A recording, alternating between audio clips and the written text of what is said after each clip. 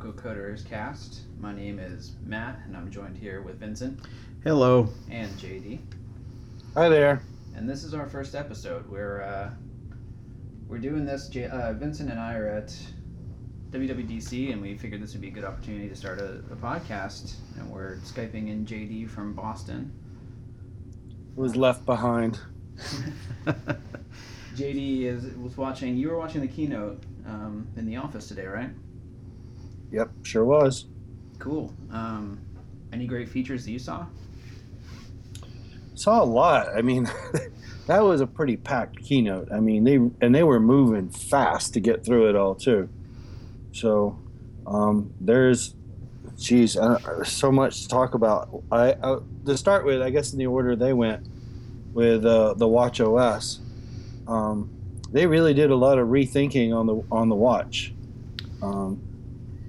That's one of the things I like about Apple. They're good at like stepping back and like just completely rethinking how they did something. I really think they did that with the Watch OS this time. Yeah, there's a lot of processing improvements, a lot of speed improvements. Still, I'm wondering, is the watch worth it yet? I think they were really trying to make it happen today.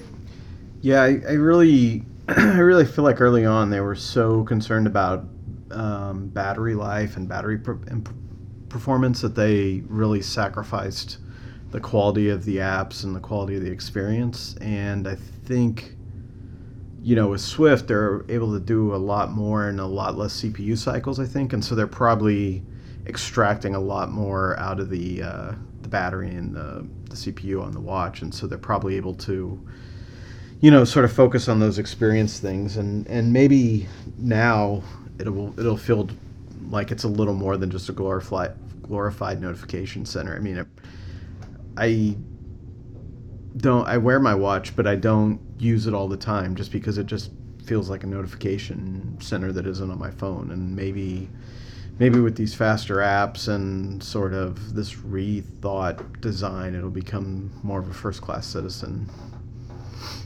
Yeah, I agree. I mean, I bought a watch, but I took it back because I didn't feel like it was worth $400 to have another notification system bugging me all the time. Mm-hmm. So I may think about it because I do think things like the Find Friends, which they seem to have, I don't know if they got rid of it or moved it somewhere, but that new dock looks good.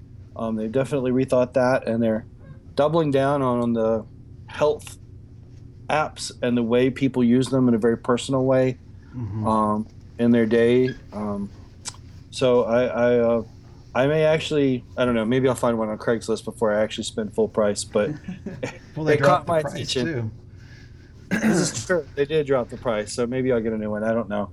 Yeah. But I am intrigued by some of the ways, and they're integrating it with other parts of the system with the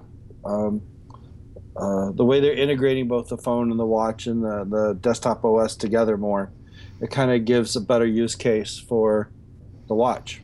Mm-hmm. I mean, for me, it's still the battery life. I'm wearing a Pebble right now just because I can get 7 days out of that, and it still handles, some of the notifications. I don't have swipes and taps on it, but for me, I want something I don't have to charge every day because I'm already charging my phone every day. And I want to be able to take, the fitness, you brought that up, JD, is great. I want that. I miss having a fitness band. But I also want the sleep tracking. I want it to, tap me in the morning when it's time to wake up and, not have to set an alarm every night and have that just ready and it knows when to wake me up, which is a great feature that I'd love to have if I didn't usually charge things when I sleep. Right. Yeah. I don't know. I've been not having to charge mine every day, and really? I've been wearing it, and I've gotten, at least 24 hours out of it for most cases. My guess is they're probably going to, when they drop the new phone, they're probably going to drop a new watch, and it'll have a better battery and a better CPU, whatever the CPU is on that thing. Yeah, that's what I'm really holding out for. I'm so close. I'm right there. Another thing that I'm really close to buying, I don't know about you guys, is an iPad Pro. They announced having the Swift Playgrounds on iPads now, which for me is like one step away from having Xcode on an iPad. Yep, I agree. I want an iPad Pro so bad. I don't really have a good reason for one, but I want it. Well, as soon as I get Xcode on it, I want to buy one for the office. You know, I go to a lot of meetings. I got to unplug all the things from my laptop and carry that. If I just have the iPad ready to go and I can pull up code and talk about things in meetings, that to me sounds amazing. Yeah, I think they need one more. They need one more size that's in between the two. The big one is just like obnoxiously large, and the other one that they just came out with is a little bit. It's not quite like the sweet spot. I think they need something in between the two, and once they have that, then it's definitely, it's going to be a really killer product. Yeah. I mean, I haven't held one of the bigger ones, but it definitely sounds way too big. Yeah, it's like obnoxiously big. It's just not practical. I mean, it's like at that point, I might as well just carry a laptop at the size of it. Right. Right. And now, JD, you missed the platform State of the Union, right? Yeah, unfortunately, I missed that one. Well, one of the big things they announced there that sort of will help have in my opinion, a better iPad experience is now an interface builder. You're able to preview the different phone sizes and what's it called when you turn the phone? Going to landscape. The orientations. The orientation. Thank you. I'm very tired right now. Yeah. So you can it ties into size classes. You can say on this phone I want to change the display, kind of like. Having a reactive CSS on a website, you can now say when it's this device at this orientation, this shows up or this doesn't show up, and it live previews inside of Xcode. Oh, that sounds sweet. Yeah, I mean, you could always do it. It was just a real nightmare to get to. Right. Like, you had to go in and you had to toggle the size classes and all this stuff, and now it's just like, it shows you a list of the devices and which ones have that size class at a particular orientation. And you're like, lock into this, and you can add all the user elements, and yeah, it just makes it so much easier and so much cleaner to understand. I mean, people need to be doing auto layout anyway, and this just makes it so much easier. So much easier, and to not have to go through menus to have that preview mode in there. Oh yeah, it's great, and I mean that's just one of the many improvements they're making to the new Xcode 8. Have you guys started getting the developer download yet? Not yet. No, I'm going to wait maybe till tomorrow. I imagine that's so slammed right now, it's not even funny. Yeah, I was like, after the keynote, I ran back here to my hotel room to download it, and it looks like it just finished right before we started this recording. So I'm very excited to start playing with that either tonight or tomorrow. There's other great things in there, like what we were talking about on the walk over, the memory leak analyzer now. Yeah. That's amazing. It will just, like any other build error, it will pop up that you have memory leaks, and now there's a visualizer that you can see, what code talks to what code with, the whole object graph, and it's amazing. Like, there's no excuse to have a memory leak anymore. Yeah, it's really powerful. I mean, it's pretty impressive that they're doing this. I mean, they had all this tooling all along, and I think now they're just sort of finally realizing that people, the nuances in ARC are so fine-grained that they're hard for the human mind to sort of wrap your head around.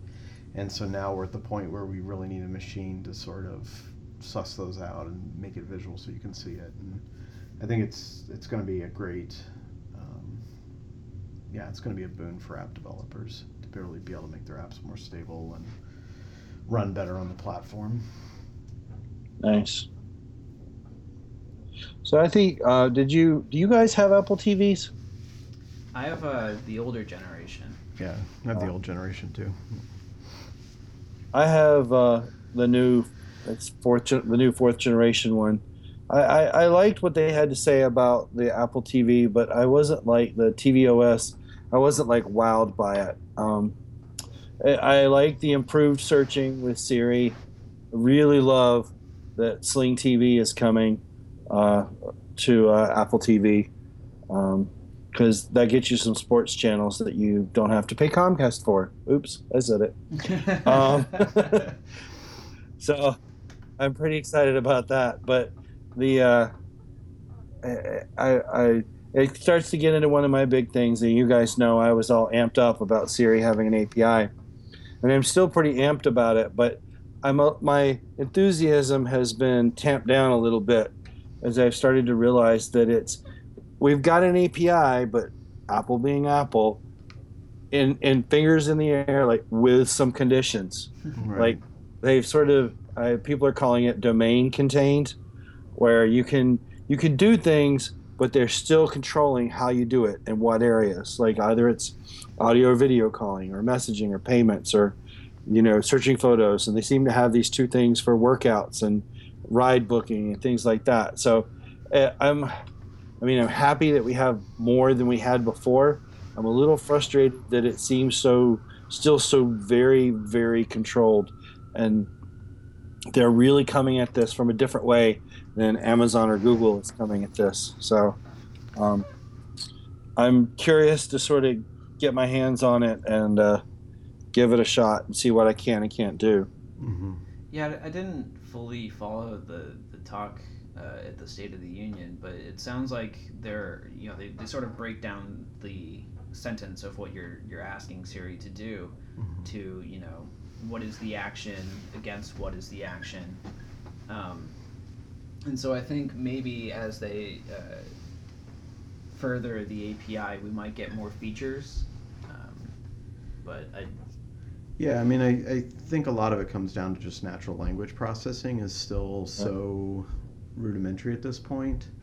There's been a lot of advances, in the last few years that have sort of opened up all this AI stuff that's starting to happen. But it's still one of these technologies and ideas and theories that are still in its infancy, and you also got to remember it's happening on the device and not on a server running on a GPU, and so when you do this stuff on a CPU, you're really constrained by what you can do. So it's going to be a few years and a few generations of CPU before they can really open that thing up. So they're constraining it to these domains and these areas, probably to make sure that the current experience is a decent one and Right. sort of not falling short. I mean, they're going to fall short in these expectations where it's like, oh, I want to make it be able to do these 50 things, right? But for the time being, it's like, okay, let's really hone in on these particular experiences and make it great there. And then, as the technology and the hardware catches up, then we'll open it up more. I mean, I love that they made it localizable. It's in all 36 languages they support, which I mean, in and of itself, that's a huge achievement for a company Huge. to Mm-hmm. not only like you said, sort of analyzing natural language, but to do it for 36 languages and have an SDK that is very difficult. There's a lot of CPU, a lot of processing that goes into that analysis, but to come up with something that even seems close to it, Yeah. to me is amazing.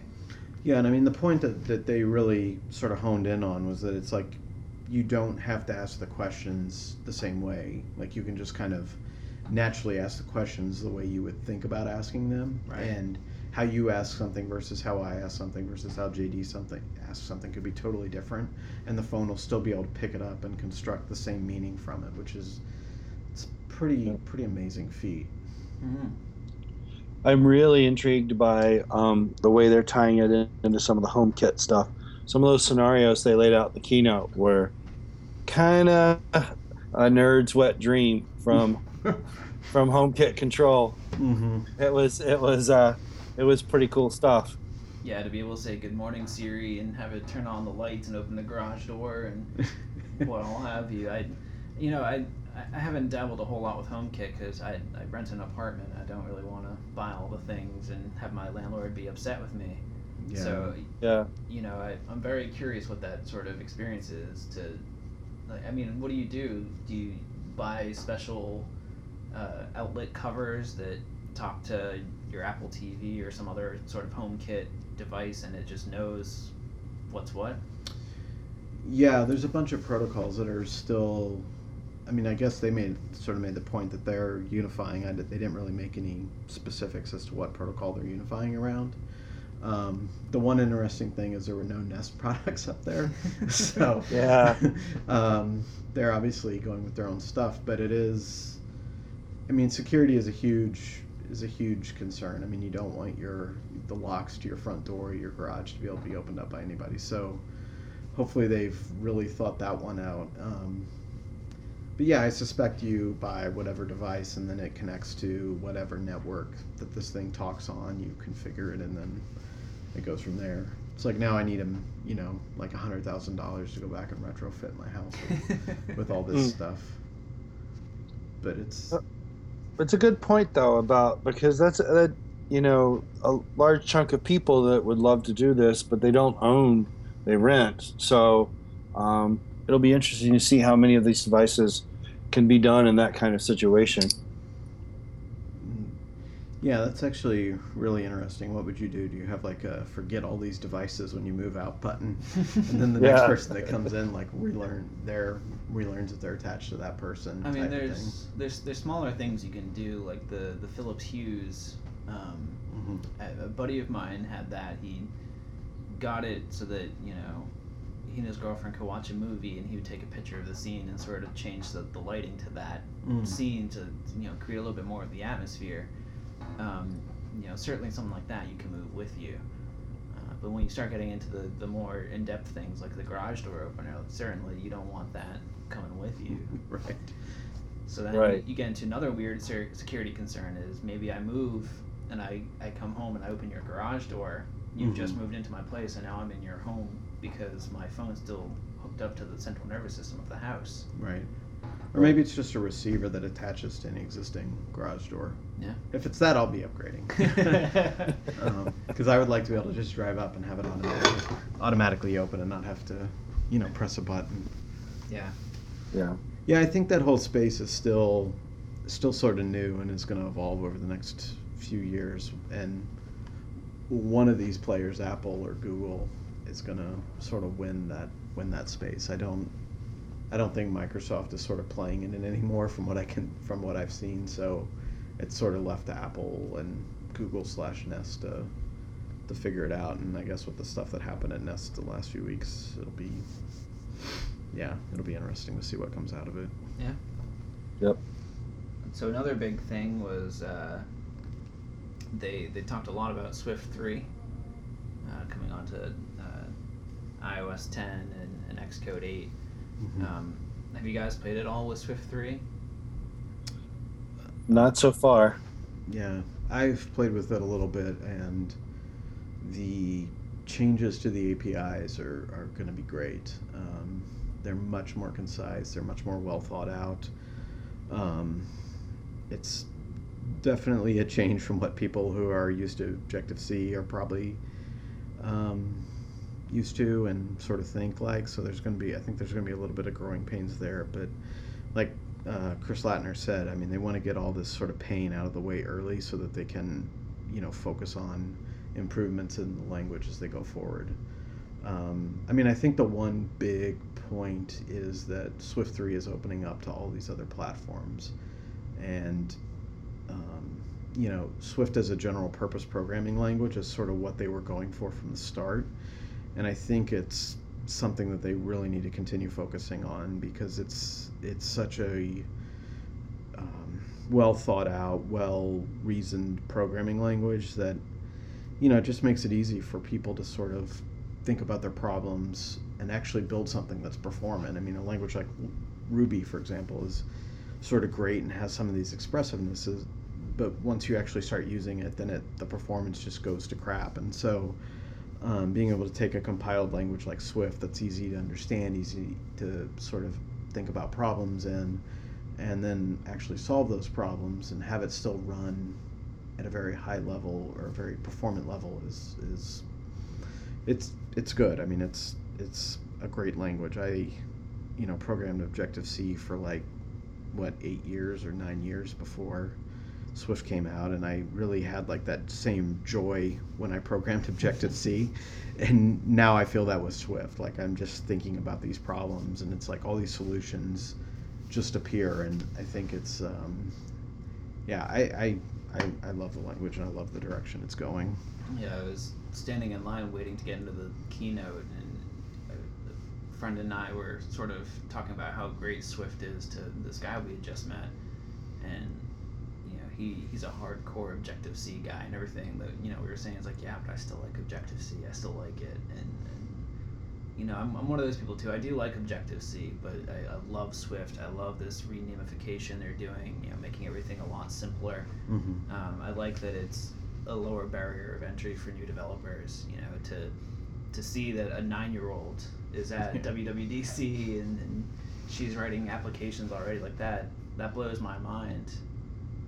To be so young and to be brilliant enough to get the attention of Apple. Yeah, I mean, it's an easy to understand language, and I mean, it's something where you can approach. I think it goes back to like Apple's philosophy. Doing hard things should be easy on the platform, and doing impossible things should be hard. Is sort of the way that I've always heard Cocoa developers talk about it, and Swift, I think, is no exception. It's an easily approachable language. It's but in that simplicity, you can then really solve complicated problems with a little bit of hard work and a little bit of thought. And I think that's, they know what they're doing with it. And the fact that they've open sourced it to a community outside of Apple to really take the language, it's going to be good. I mean, and I think we're like at the surface scratching point at this point. Who knows where it's going to go over the years. Yeah, and then to have it open source, we're no longer limited by the amount of Apple developers they can put at it. We've got the world contributing to this. So, Swift is going to change often, but often for the better. Mm-hmm. I think they were trying to get a bulk of the big changes in with Swift 3, maybe 3.1. I think they're really trying to settle this thing down. Of course, there'll always be smaller changes, but I think they're trying to settle things down a little bit. Mm-hmm.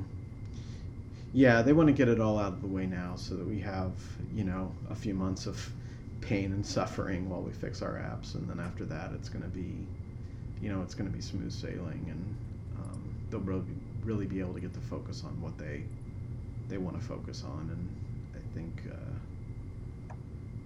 I think it's going to be good. There's some things that Swift 3 isn't going to have that I wish it would have, like being able to take a base class and extend what,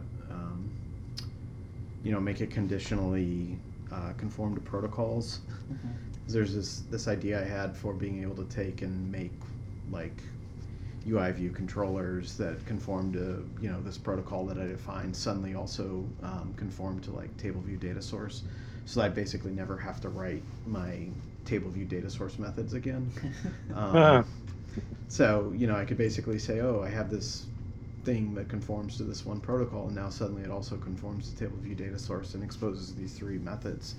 And it's like, boom, I write those 3 methods, and, now I can have whatever these suddenly have that, and I don't have to go and write this delicate method pattern over and over again. I just write it one time, and then boom, it's across the thing. So they need to get that added to the language, but that's probably the Swift 4 thing. So yeah. Well, that's interesting. Do you they said that they couldn't get the ABI into this release. They wanted to release it sooner and instead of waiting for the ABI.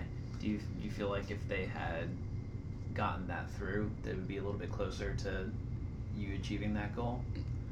I don't know, actually. I was talking to one of my friends who's closer to the language, and he said that it's on the roadmap, the type of thing I'm describing, but it isn't.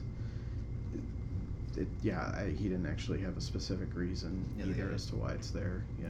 Get a few more ducks in a row before they can get there. Yeah, I think there's a lot of talk about sort of making a platform agnostic foundation, which would be so that no matter what platform you programmed on, all the foundation classes would be available to you, which is probably the direction they need to go in first, and then they can sort of backfill all these other things that that they need to do. Which there was some talk, they're like, they're going to introduce this platform independent foundation, but there was no mention of that. So yeah, I only briefly scanned through what's on the docket for the next couple of days as far as sessions. Have either of you had a chance to look at what's coming up? Yeah, there's some advanced continuous integration and testing that looks pretty good. Um, saw some of that. Yeah, I definitely wanted to get into that because with them, they were talking about fixing the issues with code signing and provisioning profiles, and they said that you can now have um, separate identities for your dev build, your production build, your CI build, and I'm kind of curious to see how they set that all up because I mean obviously you could always do it, but then you've got tools like Fastlane that are developed solely for making that a lot less painful. So I'm very curious to see if Apple is trying to recreate their own Fastlane. They're gonna attack parts of it. I mean, it's a million times better than it was when I first started this. Like, you had to manually fire up your command line and use like code sign to sign your builds and stuff like that. So having it now where you just click a button and it happens is a lot better. So there's still room for improvement, obviously. So I think they're trying to do that. But Fastlane gets sort of a wider swath of functionality within, so it'll be interesting to see like how they what pieces in the Fastlane toolchain get killed. JD, you're about to say something? Nope. Another thing that I saw is they're really trying to improve localization. There's now did they say that it already existed, that they have a static analyzer for detecting localization? Yeah, they said they're adding another one for that. Yeah, there's a talk, I think it's tomorrow, about how to better do localization in your apps. That's another one that's very interesting to me. There's actually, at that 9 a.m. block, there's like 3 or 4 sessions that all have the same things that I want to see, and I'm trying to figure out which one I'm going to see tomorrow and which one I'm going to see when I get back home. I'm able to watch the videos and really digest everything. Yeah, I want to go to the What's New in Swift one. I think that's I think that one's pretty important. And then they're following that up with Swift API design guidelines. You don't even have to move. Yeah.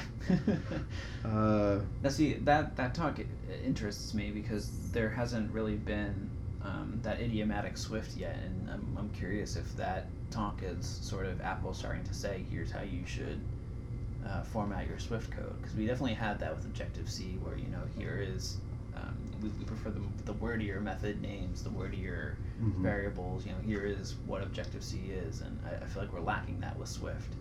Yeah, that's probably exposes rich interfaces. Yeah, that looks like exactly what they're going after based on the description.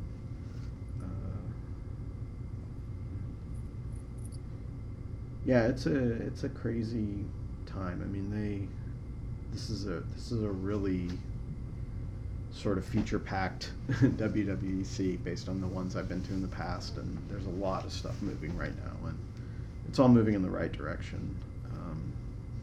I think maybe Apple got accused of sort of sitting on their laurels a little bit, and they're kind of coming out and saying, "Hey, we're still here, and we're doing stuff that's really innovative." Yeah, I felt like it was just constant clapping today, and at times people not knowing, like, do I clap now? Is this the big reveal? Is there more to come? Like, when can I be fully excited? There's just so much new content and features. It's amazing. Yeah. So what do you guys think about the new features around message? I don't think it's for me, to be honest with you. I think I don't need that much in my text messages. I don't need exploding firework backgrounds because someone is excited to send me a message. I agree with that. I and at the risk of offending someone, I felt like the particular set of features I saw today was targeted squarely at a 12-year-old girl. But having said that, what they did really caught my attention, because the way I look at what I saw in the messages features today was I saw that as sort of a portfolio of examples of things you could do. I saw them really trying hard with design to put a lot of more sort of human touches Uh-huh. in the way those interfaces worked.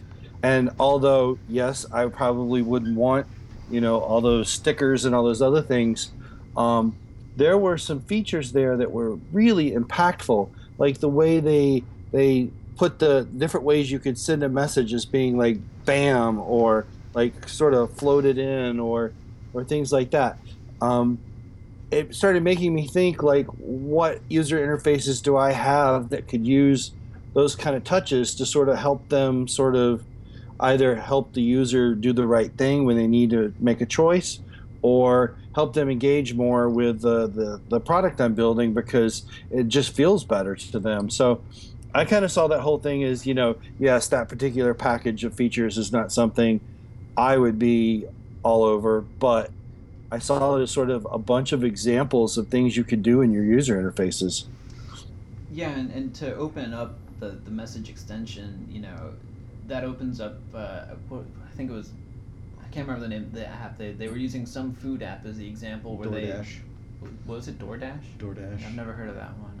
But they used it to say, hey, we're getting lunch, and they were able to create an order together. That feature in messages I like.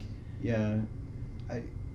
You know what I think? Like all the flash and flare and chrome and stuff aside, that's great. And then, yeah, I think you're right. It targets like 12-year-old girls and stuff. But this is sort of all these messaging platforms are coming out like Agent M on Facebook and some of the integrations that are existing in Google Messenger. This is like suddenly the entire, if you have an app on your device, you have an integration with messages, or you can have an integration with messages. You don't have to write like complicated backend code to hook into it. You can just write something that runs on the device. And it's suddenly made, all these integration points sort of there and ready to exist and completely wrapped into their messaging platform with like, they've actually made the effort be on your side, right, as opposed to them having to do the work. And I think I feel like that's the subtle thing that's inside of that. That's like the really cool, big wow feature that's there, and it hasn't. It's going to take a little bit of time for these integrations to sort of mature, but that's going to be pretty damn powerful. Once it really grows a little bit. I'm kind of amazed by how, we've got Slack has been doing this, now Facebook Messenger has been doing it, and now Apple's jumping on board with all these basically apps inside of chatting.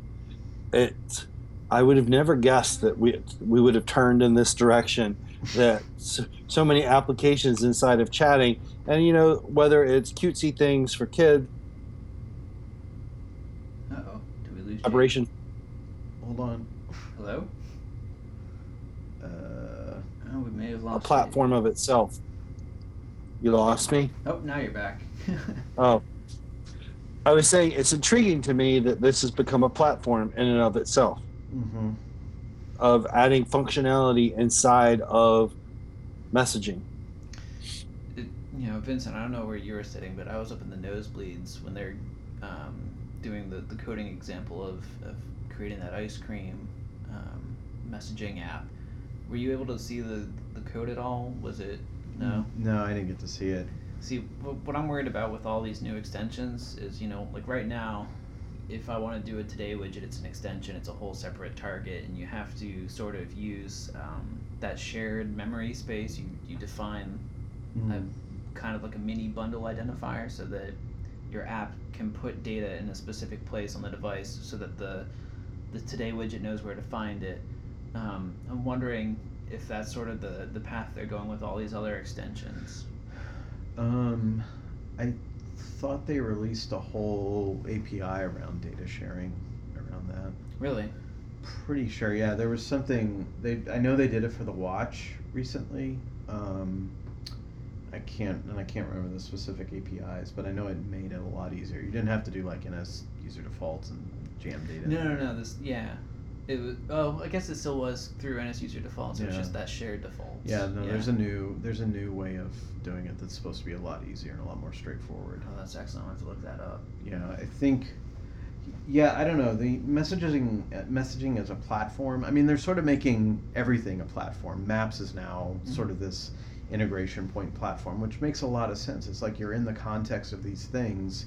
Here, do these related things to whatever context you're in, and I think they're, that's sort of them owning the platform and being able to take it in the directions that they want to take it. And I think that's someplace where, some of these competing phone operating systems just don't have the leverage that Apple has. Like having that complete and utter control over their environment really gives them the ability to, make these things great and easy to use. And I it really sets them apart.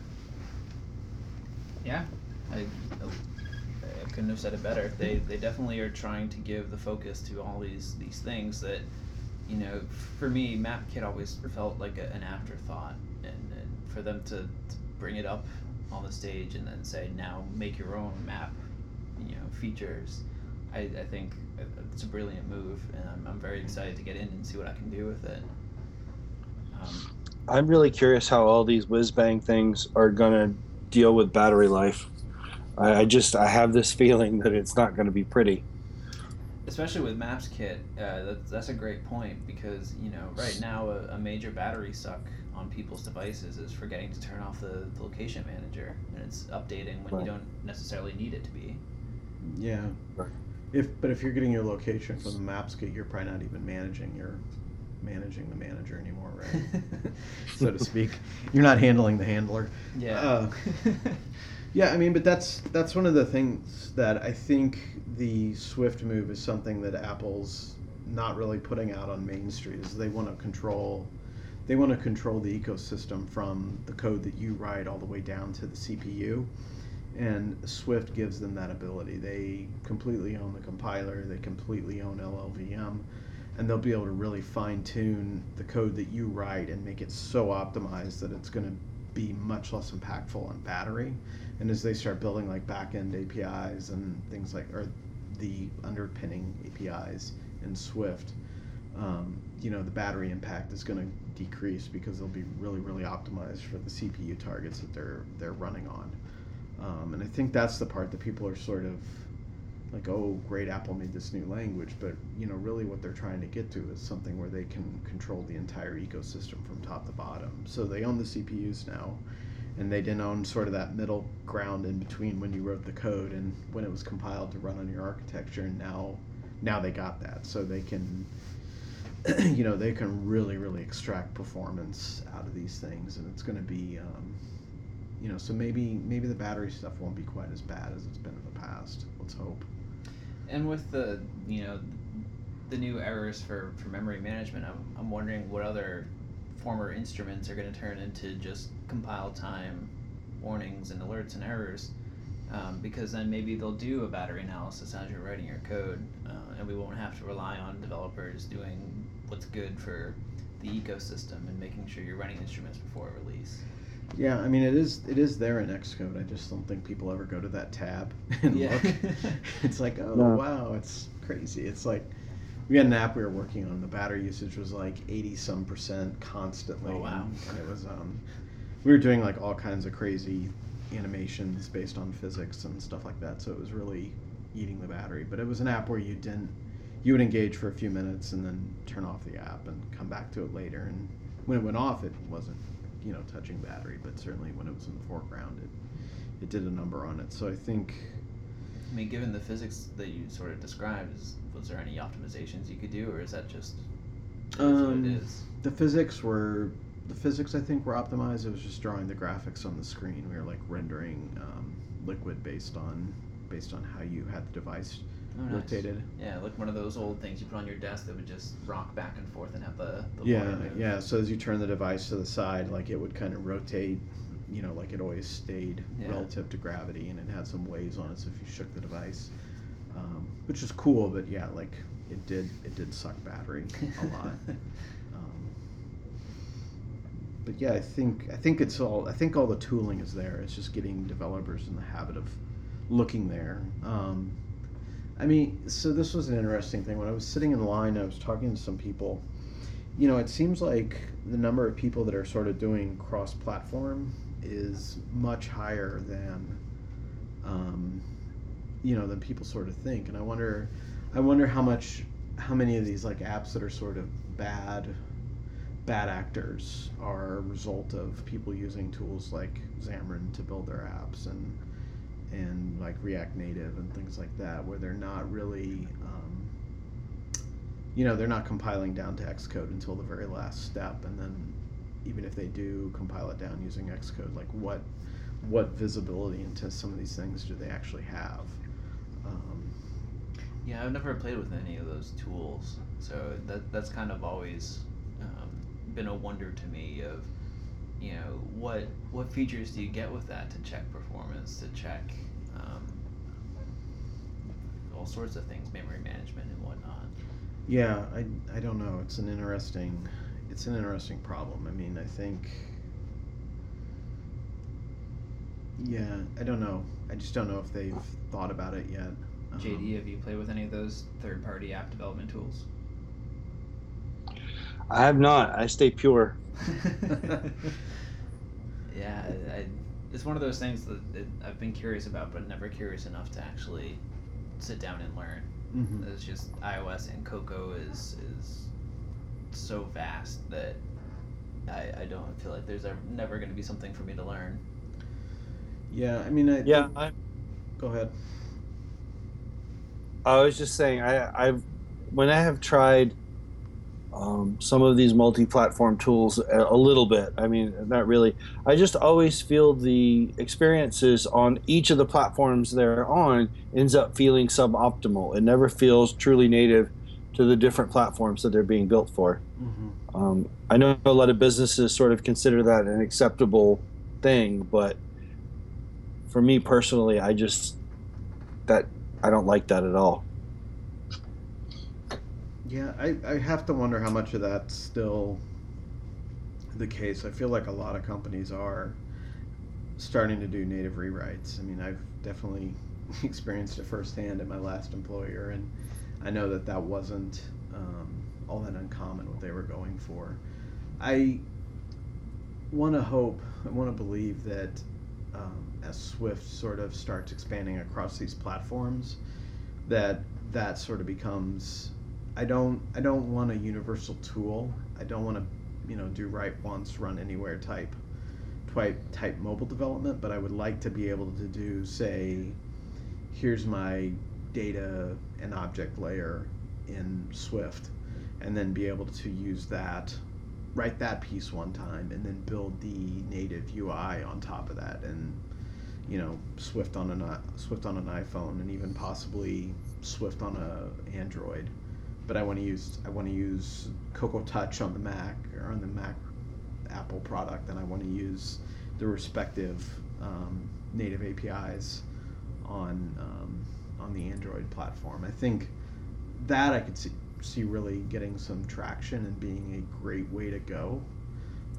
But yeah, like the third-party tools where you're kind of running in this behind the eight ball layer is just not. It's not great. And they're always going to be behind. Look at iOS 10.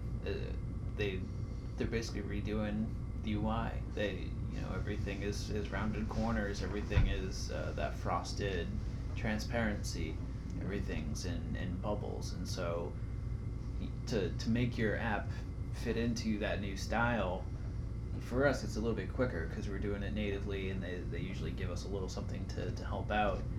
All these third-party tools that are trying to recreate that experience then have to go update their device, their tools, so that you can now have that experience on your device. And that's you always have to be behind when you're doing that, when Apple's changing it every year. Yeah, I think that these salesmen that come in and promise all these great things that are going to happen if you write it in Xamarin or whatever other tools are out there. It's just really focusing it on Xamarin. Well, it's just the one that's like top of mind because we were talking about it today in line when I was standing in line. But I think, all these tools, everyone's like, oh, it's got this great promise that you can do this and you're only going to write your app once. And then companies go off and they spend the money and they write the app and they're like, oh, wait a minute, we actually have two independent code bases that are kind of jammed together in this really nasty fashion, and we could have just written two independent apps for the same price. And I think people are sort of realizing that, and it's like, oh, they really want to optimize the experience.